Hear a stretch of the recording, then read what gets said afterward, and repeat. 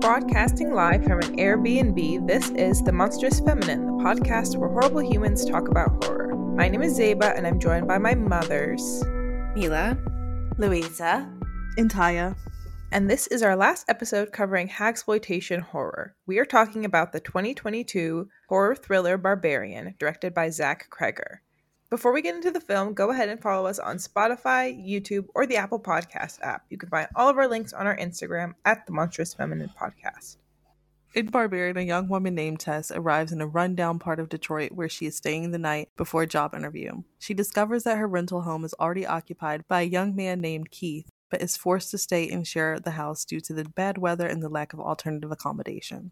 She is wary of Keith, but he seems harmless and insists he will stay on the couch. Strange occurrences take place in the night, however, Tess and Keith decide to go investigate the basement. The pair discover what looks like a torture chamber and a hidden corridor and are suddenly attacked. Meanwhile, viewers learn that the Airbnb owner, AJ, is a hotshot movie star who is facing allegations of sexual assault. The legal payments are costly, so he travels to his Detroit rental to inspect it before selling. He too discovers the corridor and soon realizes the horrors that lurk within. Totally get that, by the way. I mean, you don't know me, and this is a really weird situation. It makes total sense. But I thought that, you might want some of this, but if I open it while you weren't here, I'm sorry, I'm rambling, Jesus Christ. I thought you wouldn't want any if you didn't see me open it, so I waited. I'm good. I would like to know, what is the dodgiest accommodation that you've ever stayed in? Like Airbnb, rental situation. Have you ever been in a place where you're like, I'm fucked?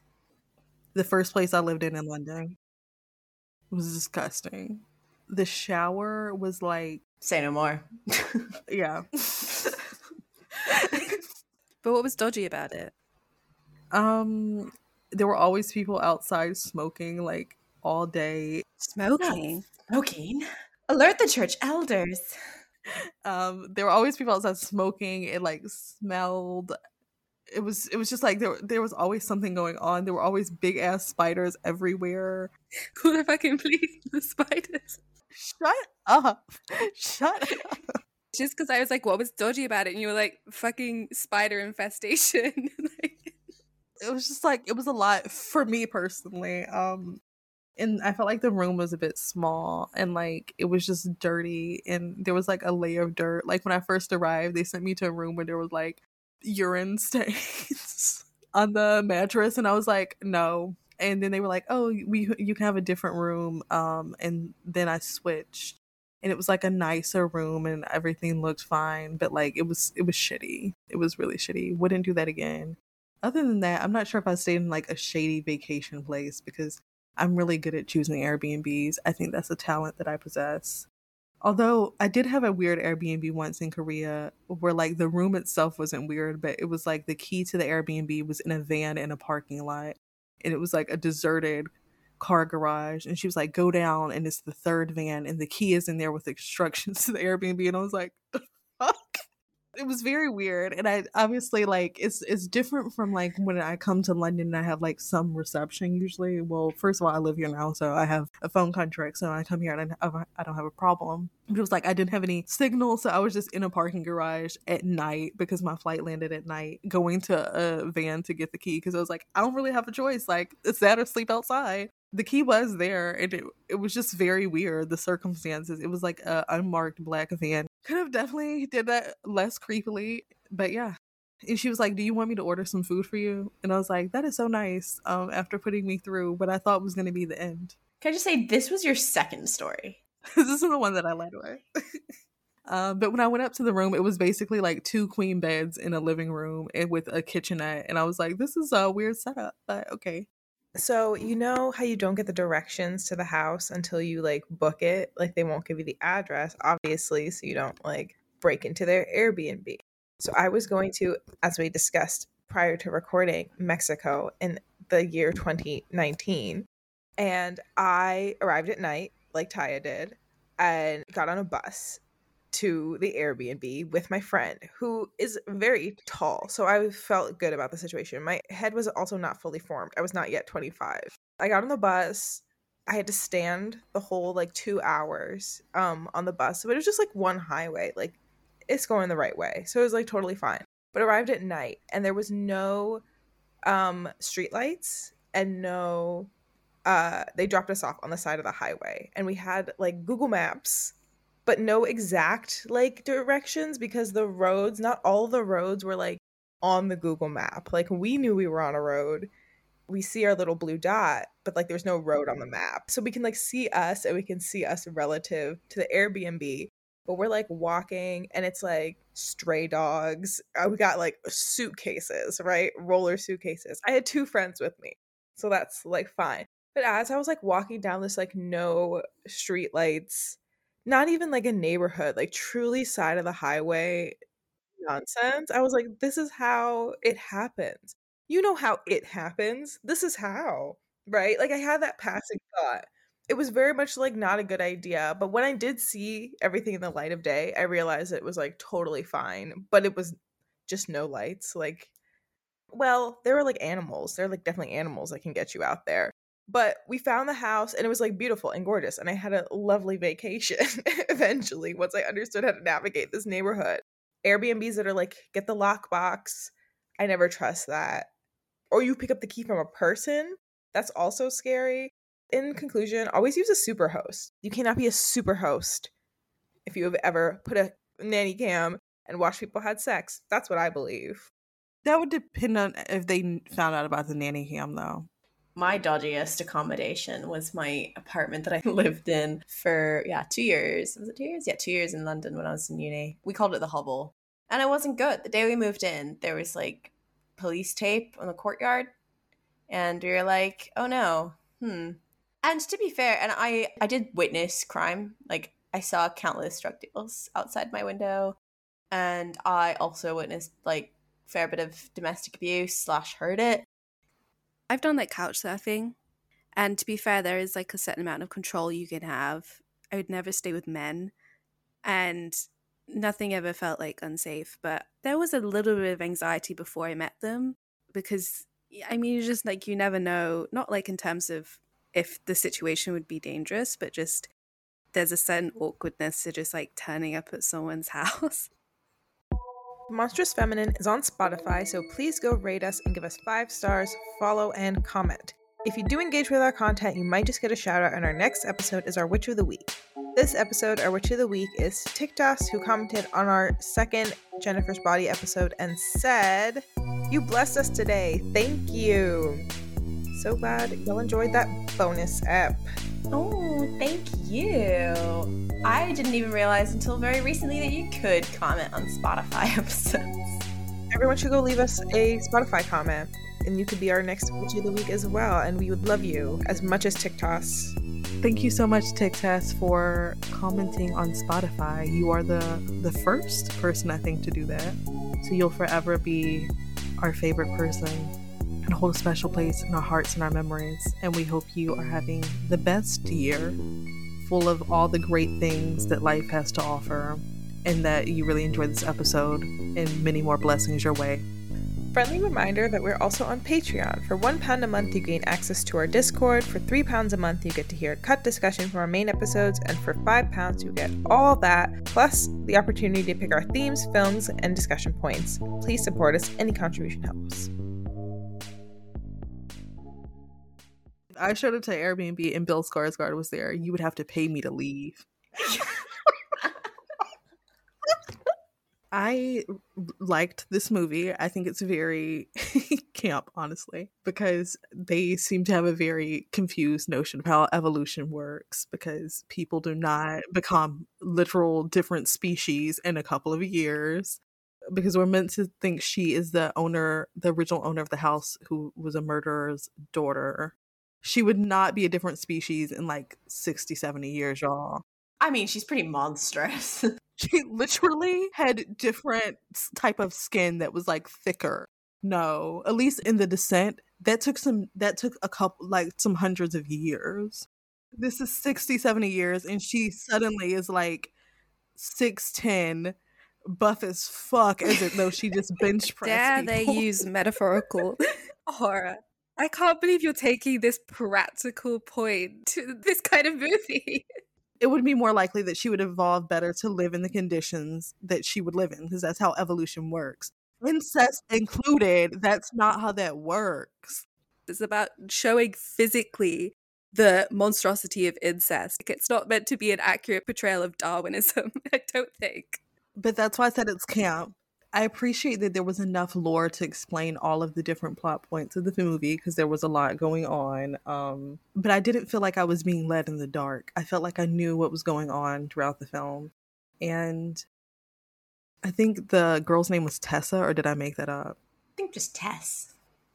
Okay, Tess in this film really was lacking a lot of common sense. To the sense of like, once I did the job interview, I would have went home. I would not have been like, I gotta go back to my meet cute at the Airbnb. I think that was a bad idea. But they had that gag, and then she's like, nope, and she doesn't want to go in. But then she goes deep in the basement for Keith.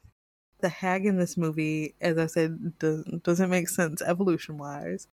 But I did think that the mothering that she wanted to do was interesting, especially because that's kind of what the killer was like conditioning them to do in the basement. Was it her son, her father? It's her father. I think it was more interesting that what she took away from her father being a serial killer was wanting to be able to be a mother rather than the violence against women, because she's very caring to Tess and even saves her from the self-preserving misogyny of AJ. And I think his character was needed in this film because there's the contrast that I see Louisa noted of men who are trustworthy and men who aren't. And she's very skeptical when she first meets Keith, and her guard is up. She doesn't want to drink the tea he's offering. She's like sitting far away from him until she feels safe. But also because Keith as a stranger was kind and wasn't a weirdo, it makes her a lot more instantly trustworthy towards AJ. And I think that was nice to see in the film, because it kind of shows like as a woman how even when you meet a man who isn't a creep, you still have to have your guard up all the time, because the very next one who you give the benefit of the doubt might fuck you over and literally throw you off of a tower to save himself, and also be accused of sexual assault that he did do. Yeah. I wanted to go back to the hag point. I think that the hag depiction in this film, considering the hag genre as well from the films we've covered, just a little recap being that we've got various depictions of like, we have the origin of like the hag subgenre, so to speak, in terms of Hollywood with Baby Jane, and then we kind of had certain depiction of hag in X, and now we have a specific image where it's like we're not even necessarily tied to the original lore of like the hag figure. We just have hag imagery as a way of shock value horror. Not to say that it's not commenting on stuff with it, I think it is, but I think it's very much like, it's kind of like showing how women can't win, because if like if we've talked about like the horror of a postmenopausal woman is that she can't reproduce, it's a site of like death. In this, she like so desperately wants to be a mother, and it's like, well, this is horrific too, you know? Now it's monstrous because you're past the edge of childbearing, and obviously there's incest, which is influencing some things. I won't deny that. Like the monstrous womb element, the whole corridors become very like womb imagery, as Barbara Creed would know, kind of like an Alien, you know, where any kind of tunnel and imagery and stuff becomes associated with like subconscious vaginal or womb imagery. It's kind of similar here with the corridors and the dark, dimly lit. It's like that monstrous mother in the sense, or archaic mother in the sense of like fear of reincorporation. She's quite literally like kidnapping people and like keeping them as her babies. They have no identity. She's keeping them in their infancy. And it's like the whole space is like a metaphoric womb.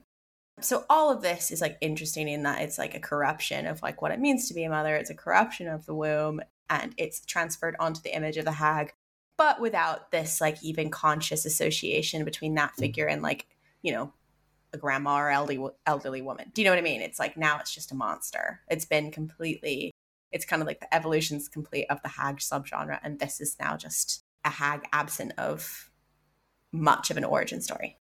I messaged Louise and I was like, I've started Barbarian and it's really scaring me. I didn't know anything about this film.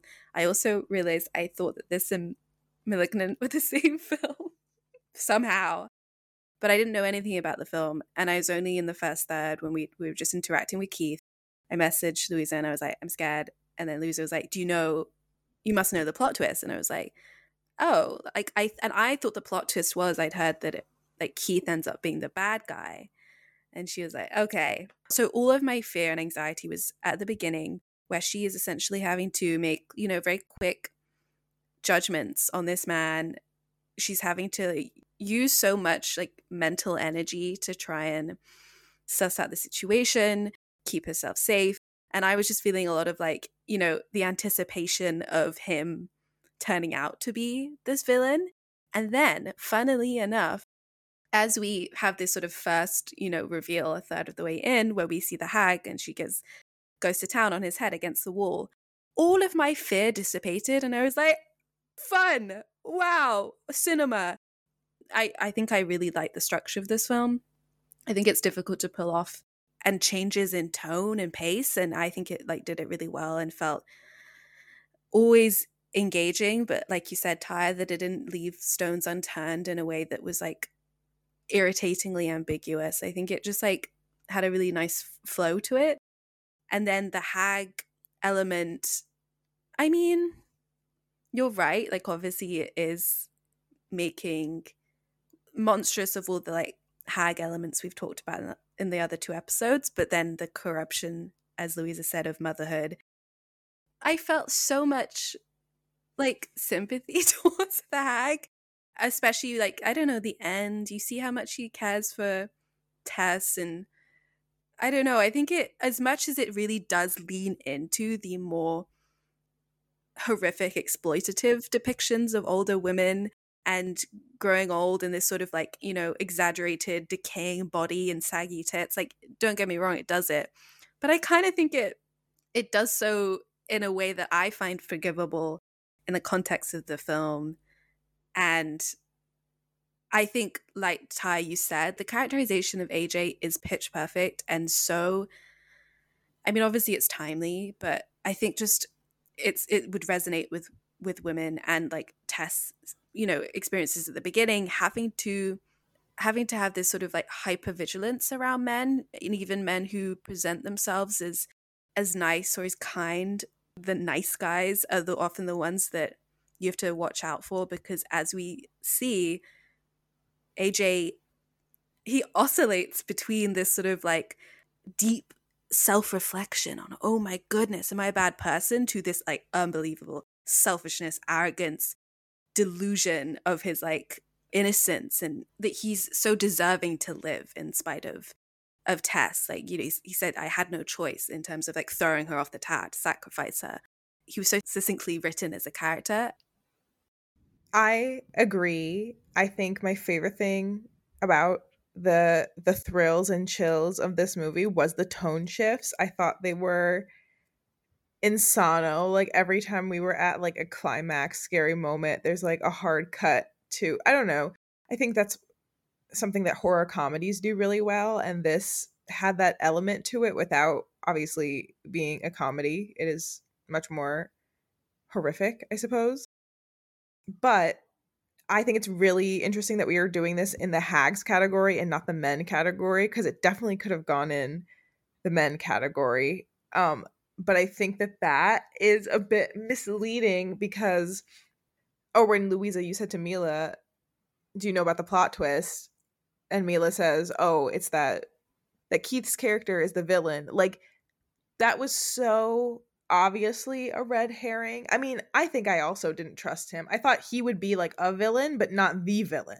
I thought he was trying to, the plot twist would be that like he was a bad guy and was trying to take advantage of her, but also there's a monster in the basement or something in the basement. Like, that's what I expected it to be, and that he had no idea about the monster in the basement, and not that he was a good guy, but that he got caught by it first before he could take advantage of her. That's what I was expecting the plot twist to be.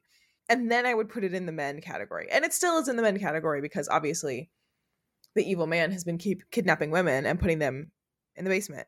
But it is a little bit of a spoiler that it's in the hags category, because like from the first act of it, I think there's 3 acts, There's no sign of a hag. Like, where would a hag make itself known here? I think this was a really great hag. I also had a lot of empathy for her, same as Mila did. And obviously, I'm not even sure I would classify her as like human, but I think she had human emotions, and I don't know. I don't think she was the bad guy. Obviously, she wasn't the bad guy. She was also a victim, but it sucks that she had to be the depiction of all things that we are afraid of. But we've been over that. I think all of that is still worth it. I love a hag. I don't think that means we shouldn't have hags in films. More hag films, I say.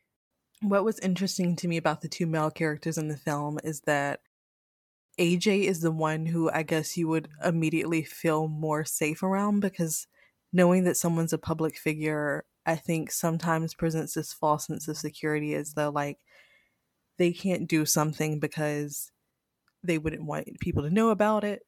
There's a perception of them that in a way that makes you feel falsely secure, especially if it's someone who you've seen on a TV show or seen some sort of media version of in the past. Just the idea of like how he presented versus like some random dude in the house that you were supposed to stay at is very different circumstances that would make you feel falsely secure. But he actually is the one who is dangerous out of the two of them. One thing that I didn't understand though is why when she sees Bill Skarsgård, she decides to bash his head in, because she didn't even try to feed him the bottle. Like maybe he would have complied. This film does an interesting job at humanizing the monster of the film and giving enough backstory to where it's just not like, kill monster. Like I feel like sometimes films that do have the hag or the monster or some sort of like villain that is basically not human anymore do. But I feel like her character is very humanized, and you have a reason for why she is the way she is and what motivates her character to want to be a maternal figure. The way that her character is with Tess, to me, is I think just the most interesting, because when we get the backstory of her father picking up women and being a serial killer, and we see that violence against women, I think it was really nice to see that it wasn't carried out in a cycle by Mother's character as well, and that she instead is quite maternal. I was thinking about how I just did my little hag recap, and I had like an interesting reframe epiphany in my head where I don't think this film, well, no, it's true. This film is the hag as an imagery, as divorced from even the lore of an older woman. Like, that's all true. It is showing an evolution of that. But I do think in this film, in its problematizing of like, and complicating of like, who is the actual villain, who is the actual monster, I think it's actually trying to say the hag is not a site of horror. It's like the horror is viewing women as like reproductive beings, because actually she's not necessarily horrific because she can't anymore. I mean, it is made monstrous. The violence comes from the fact that that was her whole life, like being trapped in the dungeon and like, raped by her father and forced to reproduce. Like, that's the horror. So maybe it's like the horror is not necessarily like on the hag, so to speak. It's more about like the horror of like forced biological determinism. So I thought that was like potentially an interesting reframe, but we haven't all had that kind of perception. I mean, there is a Billy Walker for Little White Lies has quite a negative view of this film, particularly talking about that breastfeeding scene. And they're saying how the clinching scene to induce terror being when AJ, Justin Long, an accused rapist, is forced to suckle from the sagging tit of the monstrous woman who has chapped him. It's supposed to be a punishment, but all I see is a reminder that even when men agree rape is wrong, the fear of being confronted with the aging female form outweighs the threat of male violence. Walker goes on to continue. I'm disappointed by directors who have taken Barbara Creed's The Monstrous Feminine as a blueprint instead of critique. This year's most anticipated horror succeeded in having me writhe in my skin, but the reliance on the hag delivered a crushing blow. I don't want to see our bodies contorted, our wrinkles exaggerated, our breasts drooped for cheap jump scares. The hag's rise from the cinematic dead and the popularity of the films in which she features serves as a tragic reminder that the fear of the aging women is deeply ingrained in our minds. We don't question her sudden appearance. We only scream as she emerges from the dark. I mean, I think there is something to be said about the cultural resurgence at this time. Interestingly, this article is focused on films that we've done recently, which is X. It's focused on Barbarian, and it also mentioned Men. And if you remember that men had that pagan figure, Sheila Nagi, which was also the etymology of that and origin of that was also had associations with the word hag. And in the article as well, she says that like in that film, the monstrous feminine is evoked in the sense of like, you know, vagina as wound, as transposed onto the men. Anyway, I think it's a really interesting article, but I do think that it depends on how you're viewing it, because I think we all kind of watched it. And Mila, it's interesting that you said that your fear just evaporated at the introduction of Mother. This interpretation is assuming that you find like her presence scarier than AJ's presence, the sexual predator's presence, or Frank's presence even.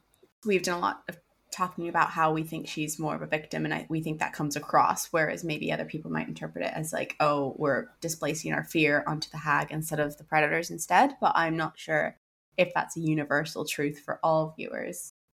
In terms of what you were saying just now about Billy Walker mentioned that they thought it was essentially like a cheap use of a Creedian trope rather than any sort of like critique or self-reflection on it. Listen, that's more difficult to sort of argue because with horror, with any art medium, there's so many layers you have to dissect through to know not just the director's intent, but how it's received. Like, I'm not so interested in like figuring out whether this depiction of a hag is like categorically positive or negative. But I do think that there's something to be said for the idea that this naked, exaggerate, like sagging woman elicits fear as something inherently like misogynist. We can't like simplify it that much. Obviously, we've talked about all the ways that culturally women's bodies are policed. And then as they get older and start to go through natural aging, they're like seen as undesirable and completely useless. But there's also something that's inherently disturbing and monstrous about aging and dying and bodies changing. Nature is fucked up without society and culture ascribing these sort of like moralities to them. I mean, I think maybe the like incestuous plot line wanted to kind of amp that up. I don't disagree that there's obviously some leftover misogyny in how this hag is presented because of it's relying on our sort of disgust at her body and her need to be a mother. Like, obviously those things are presented in this like quite abject and disturbing way, but I don't think it like, I think it was fine to use it as this like plot twist jump scare. Like, it fucking works. Like, I think regardless of whether we fucking demonized and degraded women for aging and their tit sagging, I think that would be scary regardless, that kind of image. But yeah, I think it's really difficult. I don't know, like, it's specifically more difficult than other tropes we've done to like unravel. Yeah, and this is also contextual because she's not just a lady who ages. It's the horror of, fuck, how long have you been down there? Like, I think that really adds to it. And I think it's, like we all said, that adds to creating such a lens of sympathy for this character. She's a victim. And yes, it elicits a lot of the horror through her objection of like, and her female form, but like, fucking no shit. It's a horrible thing to go through. I think horror would become very, very sad if we shied away from potentially like stereotypical tropes for the sake of making a commentary. And like, you know, I mean, there's always going to be a line, like we've been speaking about this whole time, between perpetuating a stereotype and as you're critiquing it. I don't know if it's possible to kind of critique it and not perpetuate it in this particular horror subgenre, but equally it's like, even with like X, actually, I'm interested in films when they do make me think about something that I hadn't thought about before, and I think that is the point of horror for me. So it's like, yes, as long as I'm getting something out of it, as long as it's done with intention, with purpose, and I'm kind of a bit more forgiving of it potentially being made horrific as well. Like we've talked about it a lot in relation to queer characters. On the Detroit thing, there was a quote from Sam Adams for Slate. Barbarian doesn't have to have an overriding thesis or big statement to make because its intelligence is intuitive. You can make what you like of the fact that Tess, who is Black, has come to Detroit to interview for a job with a white documentary filmmaker whose latest movie is about jazz, that the only other significant Black character in the movie is a homeless man who drags her out of the basement and warns her not to go to that bad place. That AJ is a gentrifier as well as an accused rapist. The subtext about racism and urban renewal, and toxic masculinity, Reagan-era paranoia, and its ramifications in the present day stays subtext, there to be mined by those who don't mind making ever so slight fools of themselves. I don't know what that last point is, but anyway, I guess we're fools who like to make ever so slight fools of ourselves. I think this movie is at least aware of using the setting. Like, it's not an Easter egg. Like, it's very much a part of the central conceit of the movie, I would say. And like, it does at times hit you over the head with it. Like, I think there was like a radio playing in the background. Like, the implied white flight is not so much implied as like a plot point, like the reason that this place is deserted. And I do think it is connected to the aging woman. Like, Detroit was a city with a lot of potential, and it, is now this like aging place that everybody has given up on. Like, it is the hag of the Rust Belt or whatever. Like, I don't know. It was a place that was like really fertile with opportunity, and like you can use that literally. Like, I don't know. I think, okay, fine. That's all well and good. I think that the director has done that with a lot of intention. True. Noticeable. It is the deeper intelligence of like the subtext or like the backdrop of what's going on. I still don't like Detroit as a site of horror movies. Just stop it. Leave Detroit alone. It is so fucking weird to depict a neighbor. Like, yes, are there abandoned neighborhoods in Detroit? Yes. Are there abandoned neighborhoods in the majority Black parts of most of this country? Yes. Like, that is true of like the whole Rust Belt, all of like towns in Ohio and Pennsylvania and shit like that. Like, white flight affected everywhere. It is not some one homeless man who's like been holding the fort down and like keeps all the lore, like the magical Negro who's like, come with me, I know exactly who that old hag in the basement is. Like, it's really silly and ridiculous to like tell people that like that's all that's left there. Very weird. Or that like gentrification is an issue in that, like, okay, probably he bought that house for like a couple $1,000 at most and like flipped it.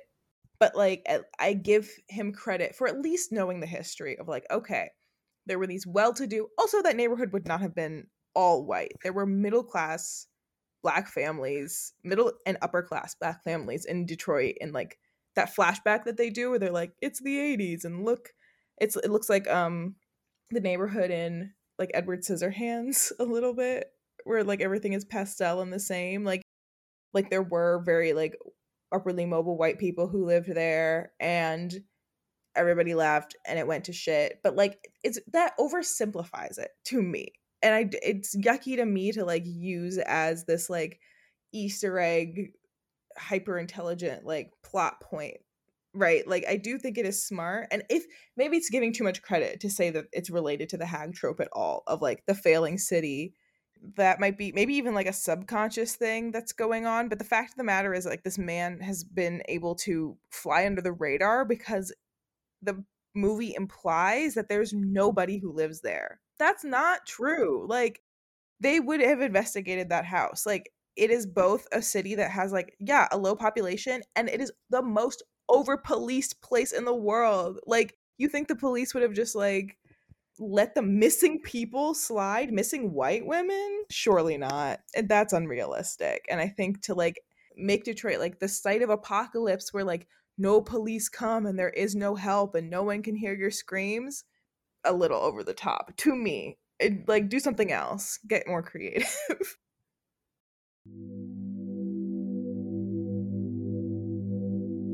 Thank you for listening to The Monstrous Feminine. Be sure to follow us on Instagram, SoundCloud, and Spotify at The Monstrous Feminine Podcast, and on Twitter at The MonFemPod. Subscribe to our YouTube channel, rate and review us on Apple Podcasts and Spotify, and follow us on TikTok at The Monstrous Feminine Pod for podcast clips and more fun. Brooms up, witches out.